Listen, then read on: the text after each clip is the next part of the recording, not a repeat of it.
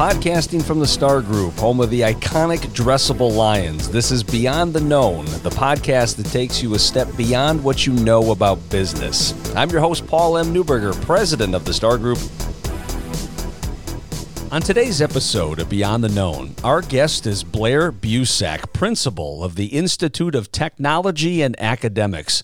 Blair, welcome to the program today. Thank you for having me. Absolutely. Wonderful for you to be here with us. And I'm a big fan of ITA, as are several individuals here associated with the Star Group. So let's start with this. How did you become involved with ITA?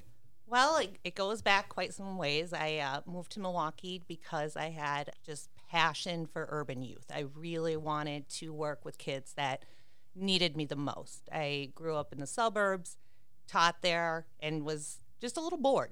And so when I came to Milwaukee, I started working with some urban schools. Wasn't quite the right fit, and then happened to land at ITA as a middle school teacher 10 years ago. And then just kind of went through the ranks that, no jobs too small, too big. Became the dean of instruction, dean of students, reading specialist, and now finally the principal. Jack of all trades. There's a lot of hats on that there head of yours. Well, some days it's the lunch lady, some days it's janitor, some days, you're on cleanup duty. Yeah. You just never know what you're going to walk into some days. Well, you had alluded to the fact that you're passionate about helping urban youth. Is there a story behind that? Where did that passion come to be? Well, it started in Madison while I was doing my practicum, and I was in a second grade classroom, brought cupcakes for my first day, little white sprinkles, and the girl asked for a baggie. I thought that she was going to take the cupcake home. She took off all the little white sprinkles and was like, "Mrs. Busak, I have cocaine." And that's when I said, no third grader should ever know that. That is not what I want for the children that I'm involved with. And that's what opened my eyes to not everybody lived the life I lived, and not everybody has the same experiences I have or the same opportunities I had. And that's really where I decided to move to Milwaukee, because that's where the need is the most, and put down roots here. Yeah, I can see how that would be an eye-opening experience for you, and I think that's a good segue into this next question. Basically, what are some of the specific challenges that low-income schools, low-income students, and their families face on an ongoing basis? Well, doing it for 10 years, you've heard it all. I mean, the drug abuse, the incarceration, the domestic violence. And we're a small school of 300 and some kids, so you get to know the families really well. They've been with us some for 10 years. I mean, the most shocking thing is I was picking up a student for class because he missed his bus. And he's like, "Miss Busak, you want to see my gunshot wound?" And I was like, "Sure." And so again, I grew up in a really small town. That's just not something I was used to seeing. The homelessness rate for some of our kids, they'll call and be like, "We don't know where we're going to be." They need hotel rooms. You just become more than a teacher, more than a principal. You become a resource to your family. Yeah, one of the things that really kind of opened my eyes is I try to get involved as much as I possibly can with local nonprofits. I serve on multiple boards. I think I'd be a professional board member if I could, but there's not enough hours in the day. And one of the organizations that I admire is Feeding America.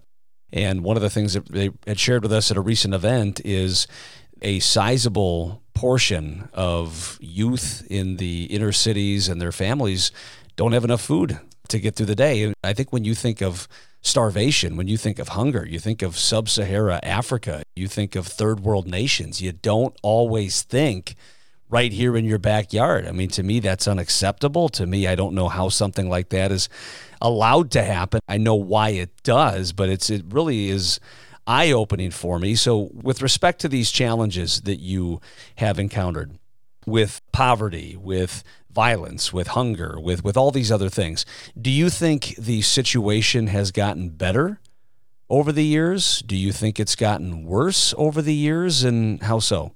Well, I think the situation has remained the same. It's not getting better. It's not getting worse. The obstacles that were in place 10 years ago are still in place now.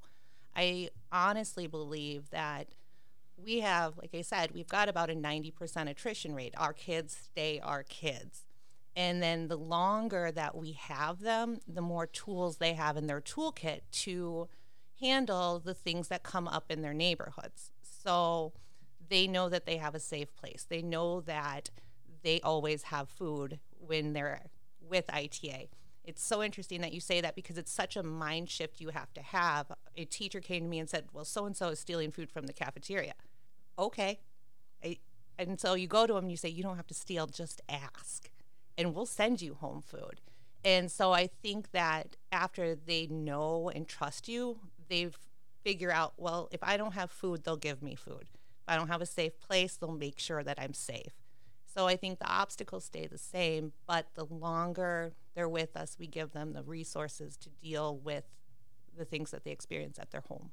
Well, let's dive a little deeper into that, because one of the things I want to take advantage of is you're on the front lines. You're seeing things that a lot of us don't. You're experiencing things that a lot of us don't. And I certainly want our listeners to get a better understanding and picture of what exactly is going on. You had said that the situation has remained the same. Well, I guess on one side of the coin, it's a cause to celebrate that things aren't getting worse. But on the other side of the coin, well, we should be concerned that things aren't getting better necessarily. You had said part of the reason that is the obstacles that were there 10 years ago remain. What are those obstacles? I think that the population that we serve, it's the generational poverty. Like, I know what it's like to eat ramen for 4 years of college, but I know that there's something different to come. But really, our families have lived in this loop of poverty where there is no end in sight, no light at that end of the tunnel.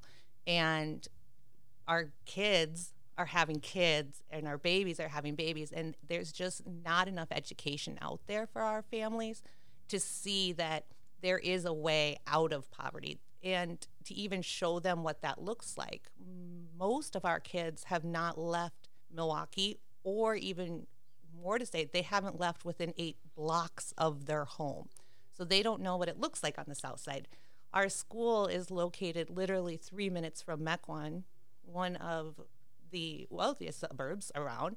Our kids have no clue what happens after those 3 miles, where there's not trash in the roads, where the homes are furnished, where you don't see broken windows and bars on the windows and plywood covering them. They just don't even have a sense of what the change might be.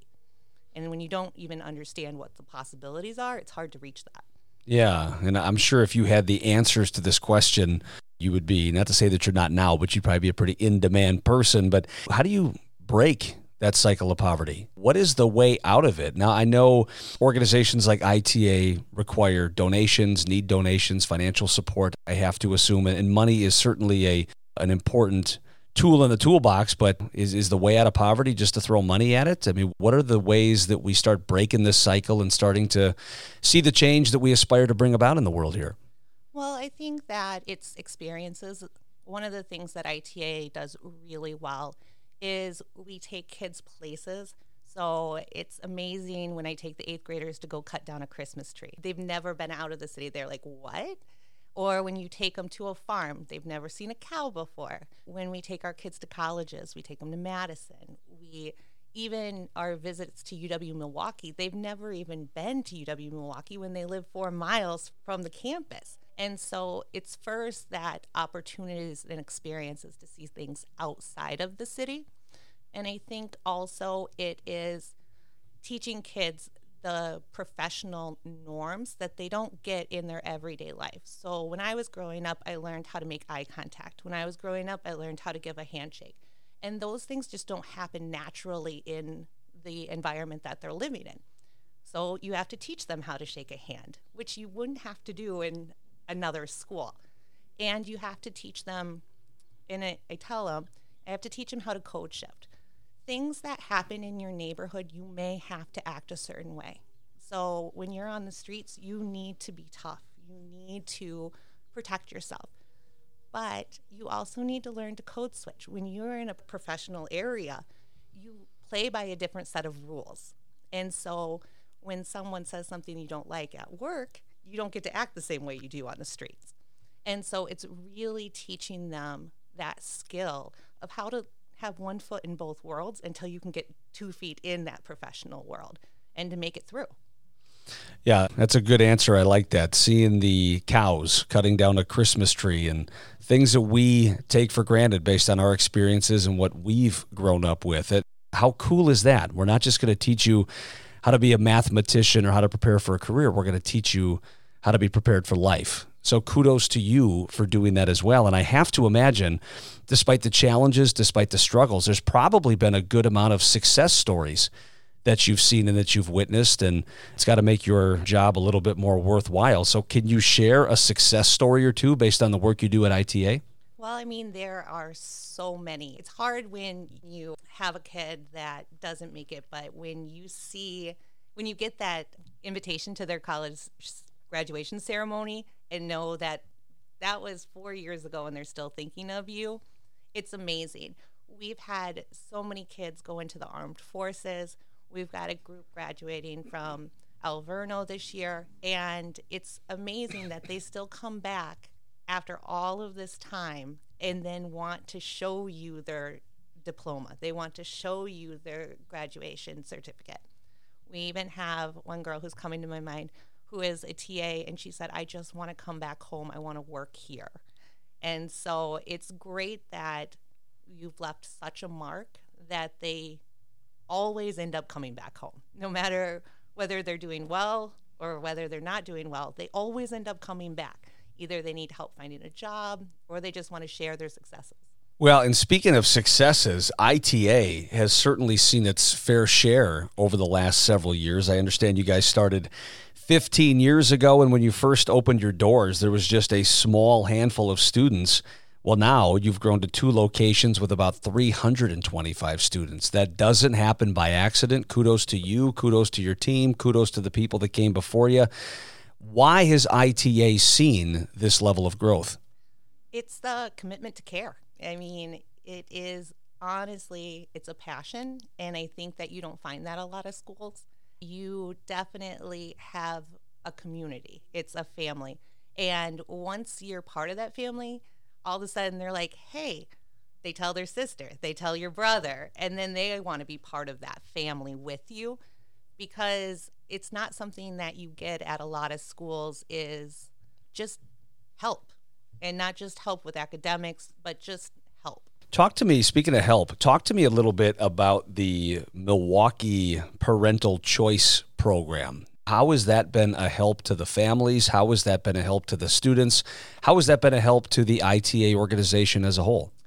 Well, I'm just a big supporter of the Choice Program. In order for our families to have free tuition to our private school, they have to fall 300% below the poverty line. So that is quite a bit below the poverty line, which does provide some hindrances. However, it gives families that have never had a choice in schools before the option. They can't afford to send their kids to a private school. They only had the choice of the local school that's on the corner, and whether that is the best school or the worst school, they didn't have a choice. And so what this program has done is it has given parents the option to choose the school that is best for them.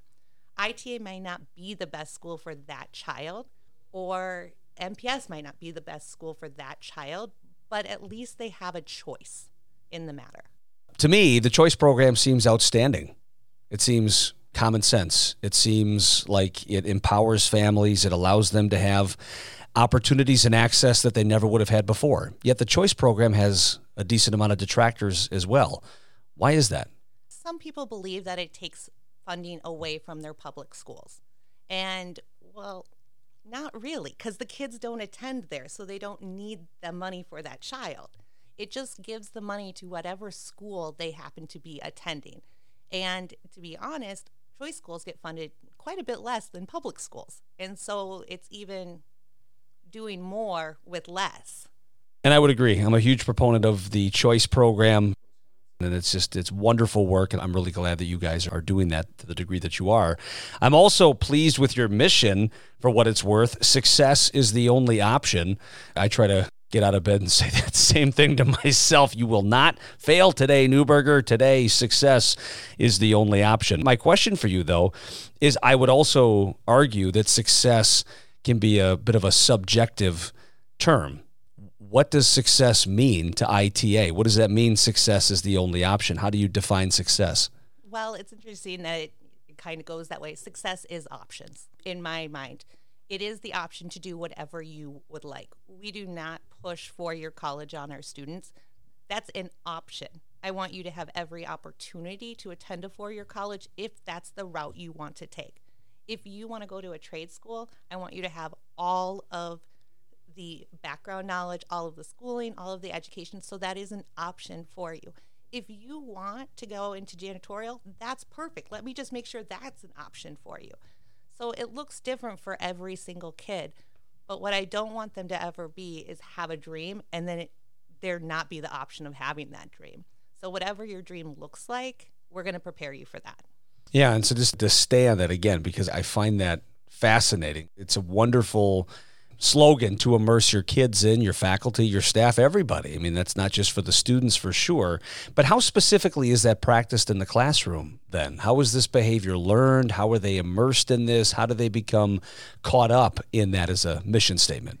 Well, it really comes from the modeling of our staff, of everyone that works at there, is that we're just not going to let you fail. If that means picking you up on a Saturday and bringing you to school, guess what we do?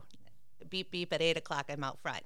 And so it means trying to problem solve around the problems in their life. So it comes to my head, a kid was sleeping in class all the time. Okay, instead of being mad, why are you sleeping? It's, let's figure it out. Oh, your mom works late and you have to get the kids ready. She's not home to wake you up for school. Aha.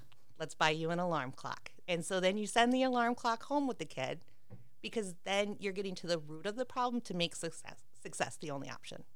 Yeah, so we're talking about slogans. Well, let's also talk about models. So your model at ITA is crib to college. That is the dream. Can you explain that? What does that mean to you? So we noticed a few years ago that our 4-year-olds were coming behind. And when you start behind when you're 4, it's already really difficult for you. And so that's when a partner business, Hearts and Minds, was opened with Jess Tooley. And we decided to offer really quality education that would prepare kids for school because we just weren't seeing a lot of it in the city, is that they weren't coming with those foundational skills that they needed to be ready for K-4.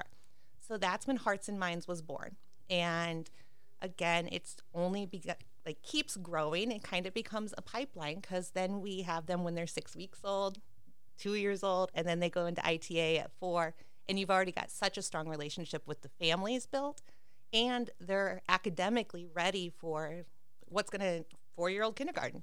And then that brings us to the dream. So right now, the dream is a high school. It is saddening to learn that some kids get so comfortable at ITA. They've got everything they need, teachers at the push of a button, principal at just a phone call away, and then they go to some of these larger high schools in the city, and they get lost. They just don't have the supports. And so opening an ITA high school would really give us that full 18 years of their life to help prepare them for the rest. Well, one of the things, you probably hear this a lot, but one of the things that I admire about ITA is you're not just an educational institution. I mean, I see an entrepreneurial spirit in your organization that you don't find at a lot of entities like yours. I mean, in addition to what you do as an educational institution, you already alluded to that. You opened Hearts and Minds Childcare. In addition to that, you have a catering company, Yummy Foods, which provides quality breakfast and hot lunch to the students. In addition to that, 2 years ago, you decided to start your very own transportation company. I mean, this is like an entrepreneurial model, an entrepreneurial hub. You recognize problems, you recognize areas that need to be improved, and like any good business owner, any good organization, you come up with solutions to those problems.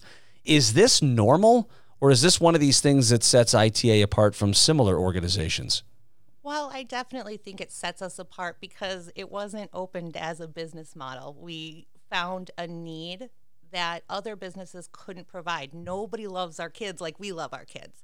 And so with Yummy Foods, we noticed that especially in our area, 85th and Brown Deer, the grocery stores have closed, that there's nowhere for our families to get food. And that's when, okay, we're doing a salad bar every day. Our kids need fresh fruits, fresh vegetables. We would go and we would see our family shopping at Menards for their groceries.